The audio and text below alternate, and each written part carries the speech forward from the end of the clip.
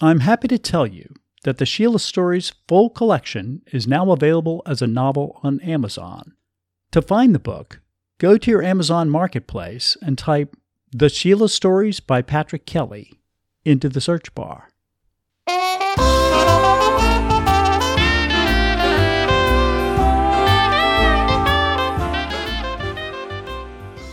Welcome to the Sheila Stories, which relate an Australian woman's life of adventure and romance in the 20th century. I'm Pat Kelly, your host and storyteller. Now, to get everyone back up to speed, in our last episode we heard the story Milne Bay, in which Sheila anxiously awaited news from her husband Colin, who was fighting in New Guinea. During this story, the Australians beat back a Japanese landing at Milne Bay, and this was heralded as a great victory. Now, later in the story, Sheila met with a malaria-stricken soldier who predicted the army would send Colin's brigade back into battle soon. Now, in this episode, we will hear Thomas tell the girls the story Battle of the Beaches. Several months have gone by from the previous episode, and the Australians, joined by American forces, are battling to throw the Japanese off of the beaches of New Guinea.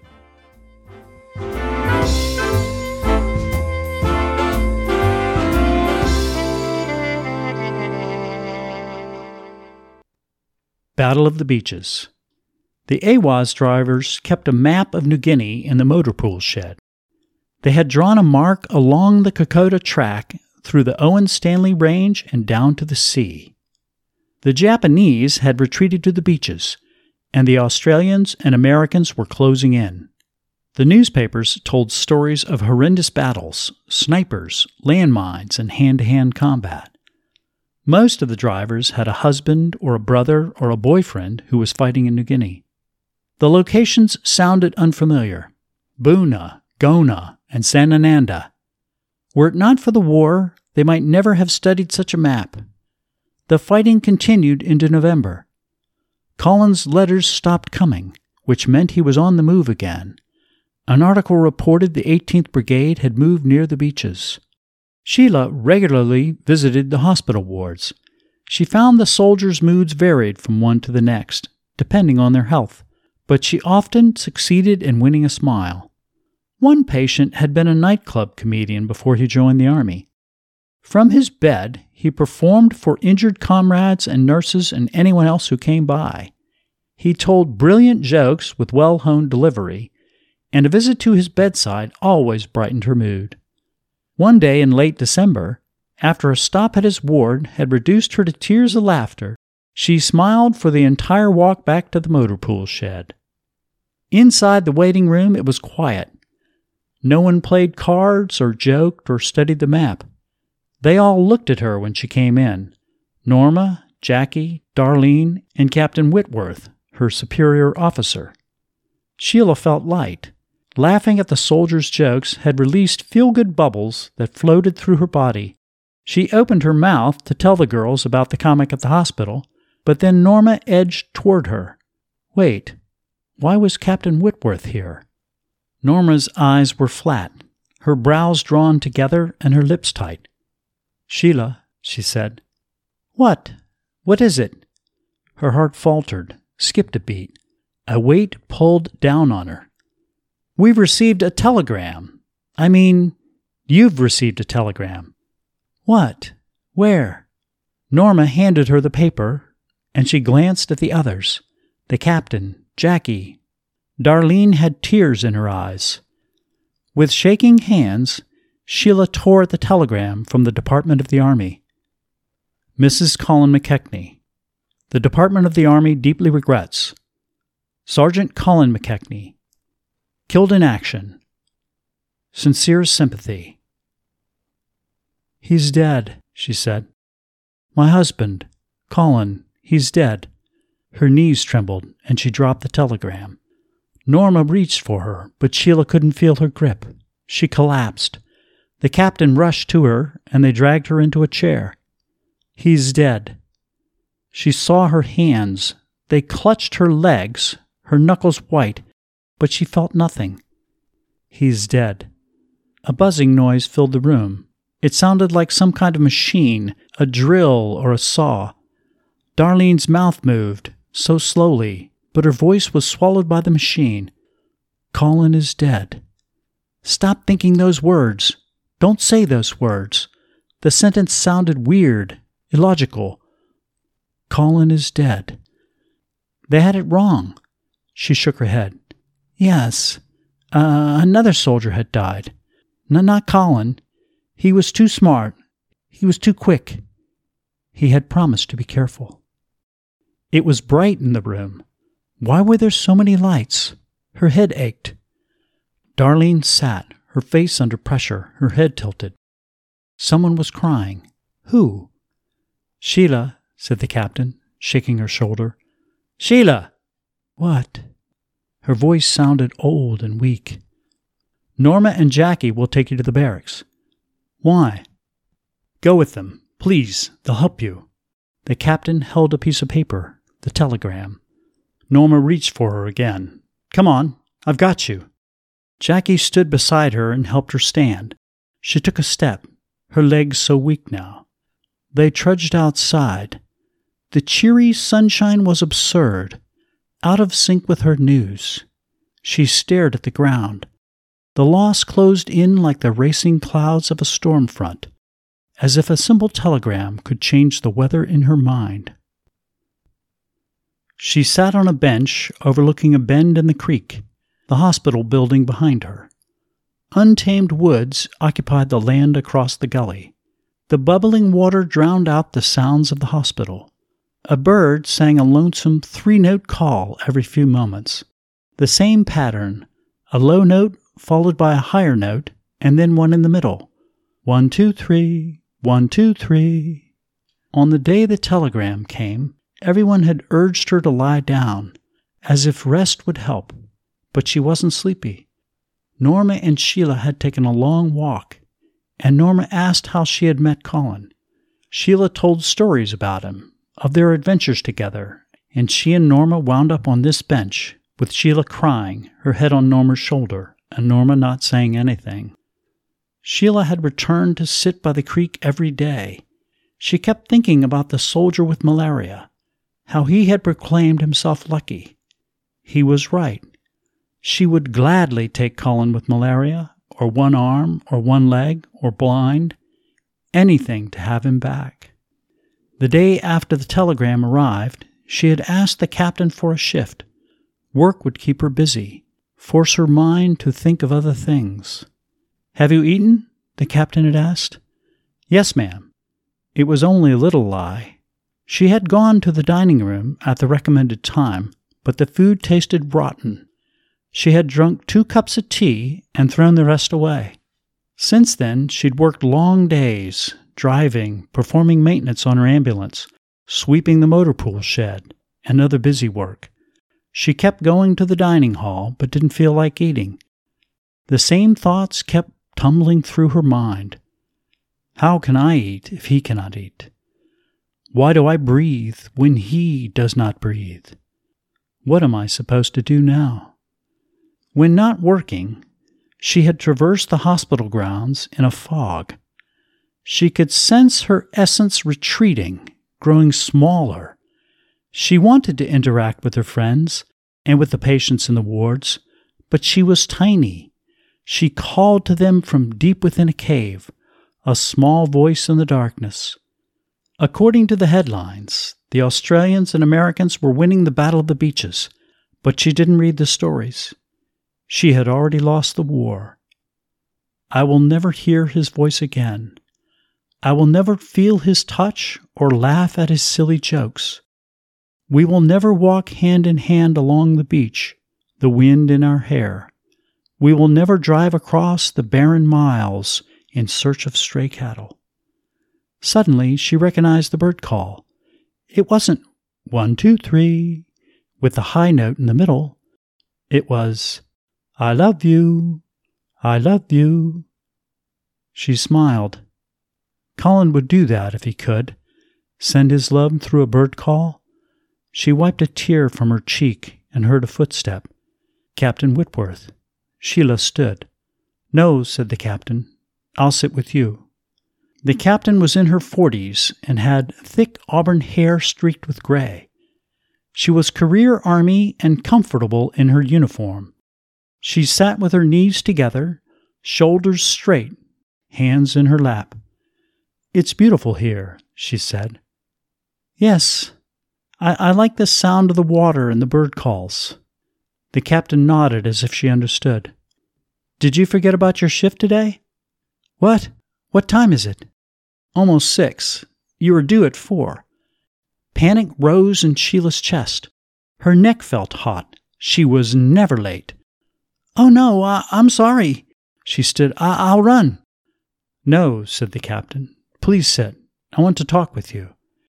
Sheila lowered her weight to the bench again. The noise of the creek receded. The captain was a strict disciplinarian. She tolerated little in the way of slacking off. So why was her face not stern? Her expression resembled a mother gazing at her youngest child. "How do you feel?" said the captain. How did she feel? A simple question. How are you? People tossed that question around carelessly, but the captain waited, as if genuinely interested in her answer. How did she feel? The small essence of her that dwelled deep within the cave had not bothered to consider that question. She took a deep breath of fresh air. Her head ached terribly. Iron tongs squeezed the back of her skull, driving tension into her shoulders and neck. She shook her head, not sure how to answer the captain. "Sorry about missing the shift," she said. "No worries. The others will cover for you. Everyone is concerned. Norma came to see me this morning." "Norma? She says you're not sleeping." That was largely true. Each night she would lie in bed, staring at the ceiling, and wonder what she should do next. When she tried to relive her honeymoon, the worst possible thing happened. She had difficulty recreating Colin's face. She could remember what they did, what they ate, and much of what they said, but no matter how she tried, his face remained a blur. After 30 minutes, she'd get up and look at his photograph, study his features, his hair, ears, and nose. Satisfied, she'd get back in bed, but after a while, his face blurred again. At work, she was exhausted. The day before, she had nodded off standing next to her ambulance. Her legs began to buckle, but she caught herself from falling at the last moment. "You're still in shock," said the captain. "I'll be fine. I just need to—" "You need rest and a break from the uniform, away from Tamworth, away from the hospital." "I don't understand." "I'm placing you on indefinite leave." "Indefinite?" "You're going home to Sydney, to your family." None of it made sense. She couldn't go to Sydney. She hadn't even told her mother about Colin. "I've already contacted your parents," said the captain. Home. The hills of North Sydney. The towering eucalyptus trees. Her childhood bedroom. She'd been home only 3 times since leaving 8 years earlier. It seemed a lifetime ago. A husband ago. She was little more than a child back then. But to curl her toes in the sand at Manly Beach, to feel the waves splashing over her calves, it seemed as good a destination as any, and certainly more promising than sitting on this bench. "You have a ticket on tonight's train," said the captain. "Your parents will meet you at the station."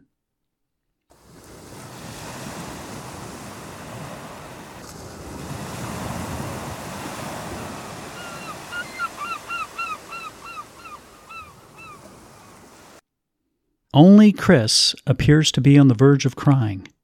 Her hand wipes at her eyes, and she sniffles. Natalie and April are quiet. Natalie stares straight ahead. April studies me as if trying to discern how she should react. They don't know Colin, but they know about death. Natalie says, "What was it like when Mommy died?" Oh, I should have expected it. They love to talk about Julie. Not about her death so much, but anything to do with her life. They love to hear funny stories about her, silly things she did, and the pranks she played. They like to hear about her adventures, surfing, sporting competitions, and trips.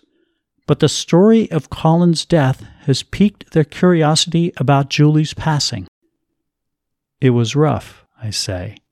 I was sad for a long time, but Mommy's death differed from Colin's in two significant ways.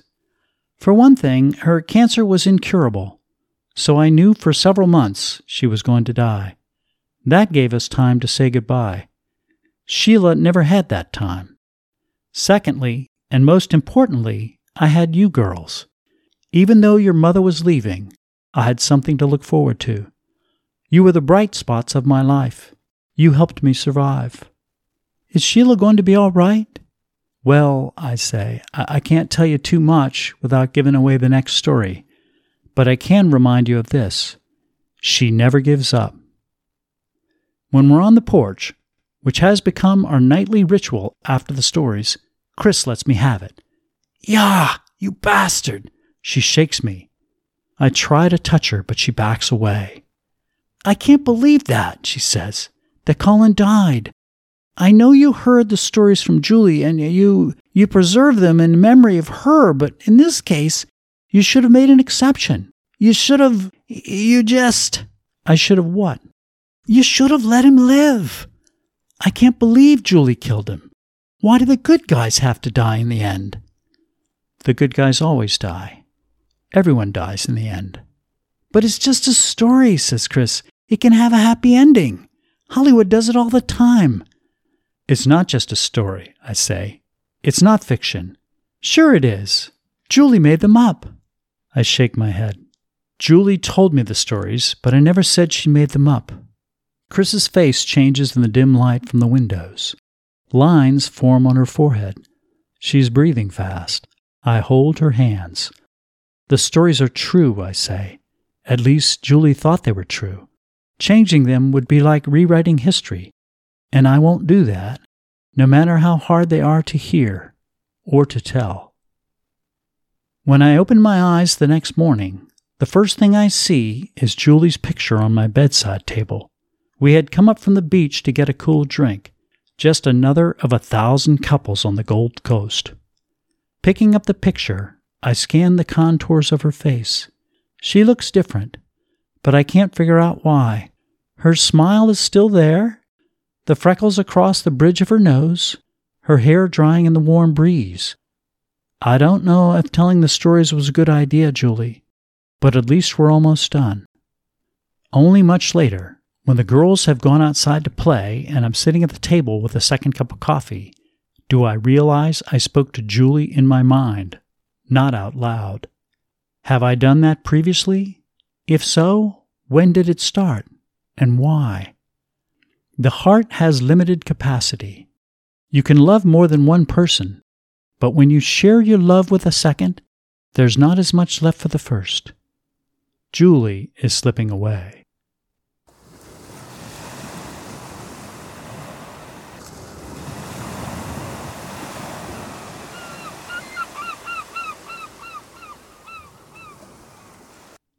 Okay, that's the end of the story, Battle of the Beaches. Obviously, this is a tragic story. Like many brides in World War II, Sheila has lost her husband and now must figure out what to do with herself as a young widow. One of the things that struck me in the story is just the suddenness of the news. Sheila is rushing along with life. Actually, she was feeling upbeat because of this funny soldier she met in the hospital, and then she gets a telegram that shuts off her world. I did some research on the telegram Sheila received, and this was a common way for people to find out their loved ones had been killed. I guess Sheila was fortunate in that she was surrounded by friends when she heard the news. I can't imagine how it would feel to get news like that all by yourself. My wife's aunt was a wonderful woman named Dorothy. Everyone called her Dort, Auntie Dort. And Dort was married to Gaylord, Dort and Gay, and they lived a great life together for many years. They had 5 children and many grandchildren and great-grandchildren. One thing that some people didn't know about Dort is that as a young woman, she was married to another man. a soldier who was killed while fighting in Europe during World War II. Now, this was long before I ever knew Dort, and I never talked to her about it, but I'm sure that, like Sheila, she was devastated. Somehow, Dort managed to carry on. She went on to marry another man and have a wonderful life with him. And now, I'm not trying to say that good things come from war or death. I'm merely observing that life goes on. Dort managed to go on with her life, and Sheila will go on with hers, without Colin. In the next episode, we will hear the story Home, in which Sheila will return to her birthplace in the northern suburbs of Sydney to try to recover from this great tragedy.